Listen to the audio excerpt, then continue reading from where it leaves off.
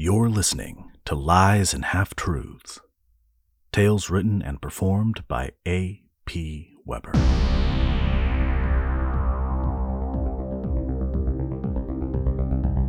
This is A.P. Weber. It's good to have you with me.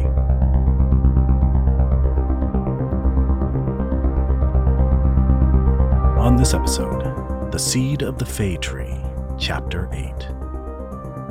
This is the final chapter of this story, so if you haven't yet, you may want to listen to chapters 1 through 7. By the end of last episode, all hope is lost for Ven now that Fearn's Syrinx is destroyed. He is alone, facing a pair of battling monsters blocking his escape. And where is Darl? Find out on the exciting conclusion of The Seed of the Fey Tree. Before we get started, I'd like to encourage you to go to apweber.com, where you'll find more of this kind of storytelling. That's apweber.com.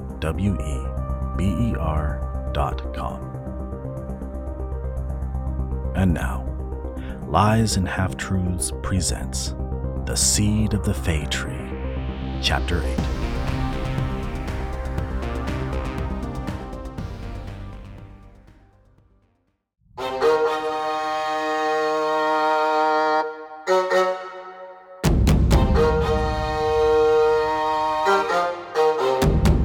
Darl came to in a gloomy crush of trampled growth on the forest slope.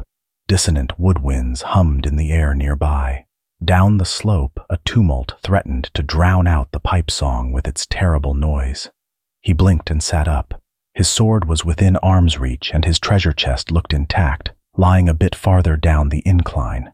A quick examination of his person revealed fresh, green scrapes all over, but everything seemed to be bending in the right directions, if a bit sorely. Something big was happening down by the shore. He could imagine what, given that the monster which had lately thrown him had charged in that direction. But the song of his masked foe sounded close. Which of these, he wondered, was the more pressing concern? He made a quick decision and set out. The water out in the inlet writhed and thrashed before Ven. He wondered if he should run, if this would be his last opportunity for escape. If Kruja were to survive, he would certainly hunt Ven down after the humiliation of the proud beast's subjugation. If the Leviathan survived, it would likely continue blocking the way home. Or would it? This battle challenged Ven's assumptions about the Leviathan, like that it was unwilling or unable to approach the shore. Clearly, it easily navigated the shallow waters. Did it truly harbor malicious intentions for the brothers? All this time, it could have attacked, but it didn't. It merely watched them. It could have destroyed their boat, leaving them stranded, but even in the bedlam of the current battle, it hadn't so much as nudged the craft by accident. Had the Leviathan been following their travels merely to watch them, or perhaps even to watch over them? Ven looked at the pile of broken and brittle reeds. He knelt down and began collecting the fingers. If he could cobble together another syrinx out of what was left undamaged, maybe he'd be able to ward off Kruja. If he was fast enough, maybe he could even give the Leviathan an edge over its enemy. A fresh roar of white water burst from the lake, so close Ven could feel the spray. He jolted up and turned to see Kruja, hunched and panting, still waist deep in the water. The great beast bled from gashes in his flanks, and fissures had formed on his bony face, seeping crimson. When his dark eyes settled on Ven, Kruja emitted a low, accusatory growl just as a discordant melody began to play from somewhere off in the trees. Ven let the twig fingers fall once more from his hands, now drained of strength and any sort of hope for survival. It seemed a cruel way to die, alone, not even his brother with him, but a fitting way to die in light of his recent behavior. He thought of Lizzie in that moment, how he had hurt her by siding with the common folk who persecuted them. That this fact would forever tarnish her memory of him, and he would never have the chance to make it up to her felt like his greatest failure. It represented all the ways he'd been failing his people lately. Before his death, he thought he should admit some hard truths to himself. As long as his band remained halfkin, Redway would come for them, and they would have no sanctuary from his wrath. So he had sought to transform his people into something more palatable to the common-blooded folk who might then shelter them. This, he now realized, was an impossible task, much like winning Lizzie's love was impossible. Perhaps the quest on behalf of the goddess was merely an effort to place his devotion to Lizzie, to his family, to the Halfkin band, elsewhere, somewhere it might be received, somewhere he could actually realize a change. Reuniting a goddess with her wayward worshippers turned out to be more feasible than saving his band. He would die out here in the Valley of the Gods, and then his Halfkin fellows would perish at the hands of their enemies. At least, without his interference, they would remain truly Halfkin. Their traditions and lore would carry on right up until the end. This inward confession provided him one final moment of solace, and he was grateful to Lizzie for sparking it.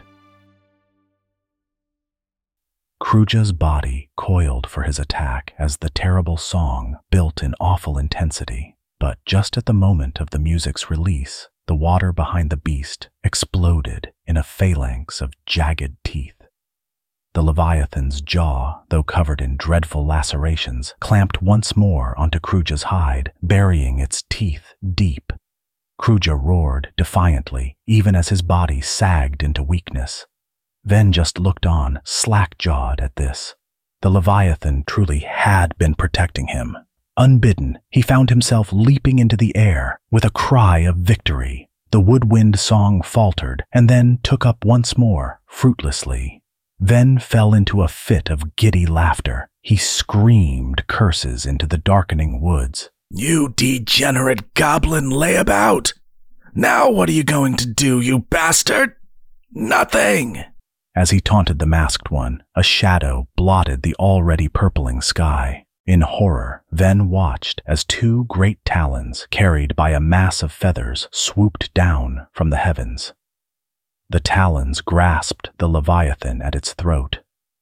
Kruja slumped to the wet earth as a burst of wind blasted Ven to the ground. The flying creature beat its wings, still holding the limp Leviathan, and soared off southward into the gathering dark. Ven clambered to his feet, casting furtive looks between the woods and the wet and bloodied mound of heaving fur that was an exhausted Kruja. His bow lay broken somewhere back where he had fallen, so he grasped the hilt of his short sword and charged toward the mass of trees from where he had heard the pipe song. Before he reached the woods, that wicked melody resumed. Howling, Kruja lifted his snarling head. Slowly, the beast rose up on his front paws, eyes locked on Ven. Ven sprinted at the trees. Out of the corner of his eye, he saw Kruja. Heavily, the monster lifted his flanks. At the edge of the gloomy woods, the music stopped in the midst of a melody. Kruja stood now ready to charge, but hesitating. Ven felt something roll against his feet. He looked down. The wooden mask lay on the ground before him, still wearing the head it had rolled in on. "Got him," came Darl's voice from the shadows. He emerged into the twilight, red-stained greatsword on his shoulder. He held out the syrinx. "Here," he said wearily. "I gotta go back and get my treasure."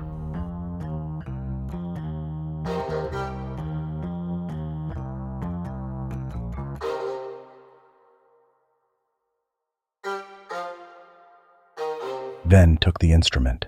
Seeing it up close, he realized that it was not made of reeds at all. Clearly, he could see the knuckle joints of Fairn's slender fingers, the ones she had grown long ago and had been pruned by her worshippers back when they still served her. Behind him, Kruja was panting agitated breaths, half growls. Ven looked the creature in the eyes as he played a soft and gentle melody. Rest, he was telling him. It is time to sleep. Crucha's eyes sagged as he sat back on his haunches. He laid down, with the lake lapping at his flank, and closed his eyes. In a moment, his shoulders were rising and falling in slow, rumbling swells. They sailed away under the light of the moon and stars, leaving Crucha where he lay. When they were a little more than half of the way back to Cascade Rock, Ven steered the vessel into one of the inlets. He found another small, pebbly beach, and they disembarked. "This seems unlike you," Darl said, shouldering the chest of treasure. "But I like it." Ven sighed and began digging with his sword. "You're right," he said. "I have been letting the band down." "No," Darl consoled him. "That wasn't fair of me. No one works harder for our people than you. That's the truth." "I was wrong-headed. I can see that now. Sometimes what I want isn't what's best for the band, not if it means giving up what it means to be a halfkin." "So, what's the plan?" "I don't have one yet. But I will, or Mom will, or Gart, or you. But in the meantime, we don't need to give Cascade Rock so much of our loot. Not when they just bank it and edge us out." "We're bringing back some of it, though, right? I have debts." "Darl, we have a fortune in that chest. Even if we bring back 1/10 of it, they'll be happy. And the rest of it will buy us some time, at the very least. Every now and then we can come out here, dig some up, and tell tales of our latest exploits." "You don't want to go find the other temples?" Ven sunk down against a tree trunk and offered Darl his sword. "You dig for a minute. I'm just tired. This expedition was a little too close, too often. We're pressing our luck. Next time we go out in earnest, we need to be much better prepared. But for now, it's more important that we figure out how to solve our Baron Redway problem without getting too indebted to Cascade Rock." Darl shrugged. "I don't know about that, but at least you're thinking like a halfkin again."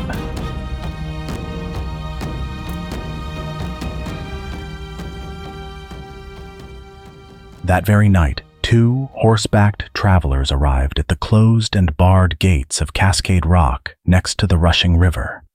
They paused momentarily, faces raised to the switchback road zigzagging up the mountainside. One of the riders sighed. "I don't suppose they'd let me take my horse up with me," he said. They turned their steeds away from the river, one rider leading the other. They trotted up the worn path to the dark wagon circle that ringed in the cheerful golden lamplight glow of the Halfkin's little settlement. The leading rider said, "The Halfkin may billet us. Good folk will certainly not turn away a cripple and a woman for the night," said the other, a subtle smile evident in his voice. The riders paused and listened, an idly plucked harp, the laughter of children, and clank of silverware against plates. Sounds of a content community filtered out over the barrel-top wagons into the night. Finally, the guide said, "If we're polite, they may even give us some supper. Smells like coney stew. All I can smell is that perfume of yours.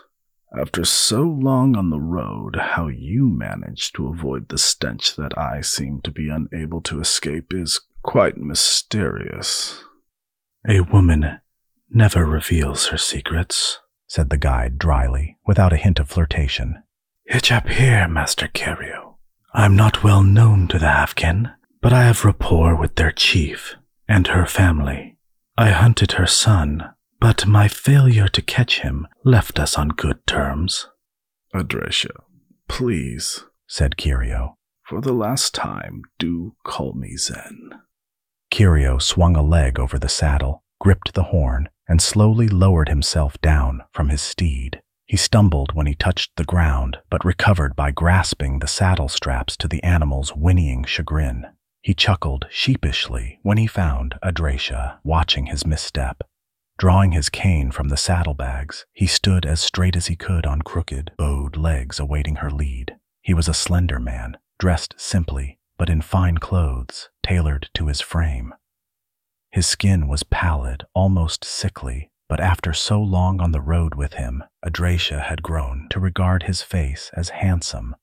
His eyes projected an expression of good-natured and interested probing toward whatever subject he beheld. For some time now, that subject had been Adrasha alone. She almost felt hesitant to enter the Halfkin village and introduce someone new to the companionable dynamic they had developed. Alas, she liked so few people. As peculiar as many of those within the circle of wagons appeared, the travelers found the Halfkin about the commonplace business any folk would be as the day wound down. A little girl swept by Kirio so close he had to shuffle backward on unsteady feet. He smiled after her and saw several tails tossing about her rump as she ran. Her father scooped her up, proclaiming that she was the fastest little girl in the camp and warning her not to play so close to the fire. Around the fire in question, many folk sat on rough-cut log benches, some singing along with the harp, others gossiping and quaffing from mugs. Adrasha watched Kirio take in the scene with his characteristic keen interest, his eyes drifting slowly around, as if giving himself time to fully absorb each minute element. "Adrasha," said a tall, statuesque woman. "I was not aware you had returned." Adrasha nodded reverently, almost a bow. She knew this too Kirio would observe and draw inference from. He did not disappoint. Kirio bowed as low as he could, leaning heavily on his cane. "Greetings," he said. "I am Inquisitor Zenrizan Kirio, and you must be the venerated Char del Boro. It is so nice to finally make your acquaintance." Char's characteristic stoic expression faltered ever so slightly as she regarded the man. She shot a questioning, no, accusatory look at Adrasha. "Likewise, Master Kirio," Char said. Regaining her composure so quickly, Adrasha almost questioned whether she had actually seen it falter. "An unexpected pleasure, but a pleasure all the same. We come seeking hospitality for the night," Adrasha said. "Of course," said Char. She summoned some young Halfkin and instructed them to set up cots for their guests and have stew brought to them at her wagon. "Please," she said, addressing Kirio, "join me for some tea, and perhaps you can favor me with the tale of how an Imperial Inquisition finds its way to so remote a locale as Cascade Rock." They sat at Char's fold-down table, cupping earthy-smelling tea and looking across at each other. Adrasha kept stealing furtive glances at the band leader, but Char seemed intent on Kirio, studying him like a duelist watching her opponent. Kirio smiled, a gesture Adrasha knew he intended to be interpreted as disarming. "You know the expression, lie of omission," he said at last. "I've been thinking about that a lot lately. Is there really such a thing?" "It's a legal term, more than an expression, isn't it?" Char said. "Shouldn't one such as yourself be quite settled on that question?" Kirio's laugh was genuine and self-effacing. "Yes, I know," he went on, recovering. "But it's a strange term. Certainly you needn't tell someone every little thing you know for fear of being called a liar. That would be absurd. But if you know something, some relevant bit of information—" Here, he waved a hand dismissively. "Whatever that means in the situation, and you do not share it, one can't help but feel deceived." "Is this an academic discussion, Master Kirio?" Char said. "Or does it relate to your business here in Cascade Rock?" "Both, I suppose.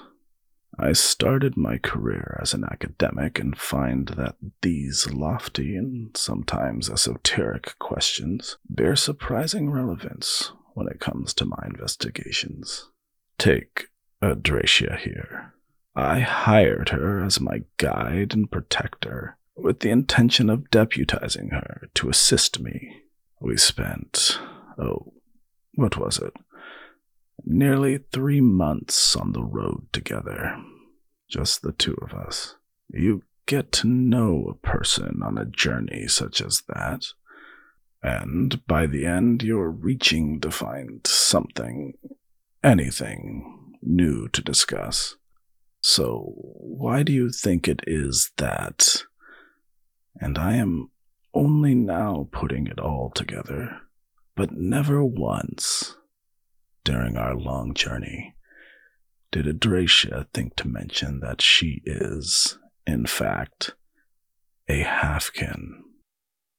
Char blinked at the man, glanced at Adracia.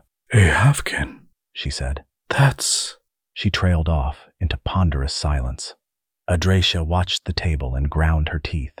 Kirio spoke softly now, a note of sorrow in his voice. You should have told me, he said. If you are innocent, you should have told me. I've come all this way to investigate a nobleman's disappearance. A halfkin, as you know, is suspected of his murder, and others of aiding and abetting. Now it seems I must add my friend to that list of suspects. It saddens me. And so, with an admission of sorrow, began the investigation of the immortal Emperor Perinius Zet's Inquisitor, Zenrizan Kirio, into the murder of Lord Herath of Kelnreach. Much more grief and trouble would result from the noble Kirio's inquiry, for him, for the halfkin, and for the people of Cascade Rock. But that must be a story for another time.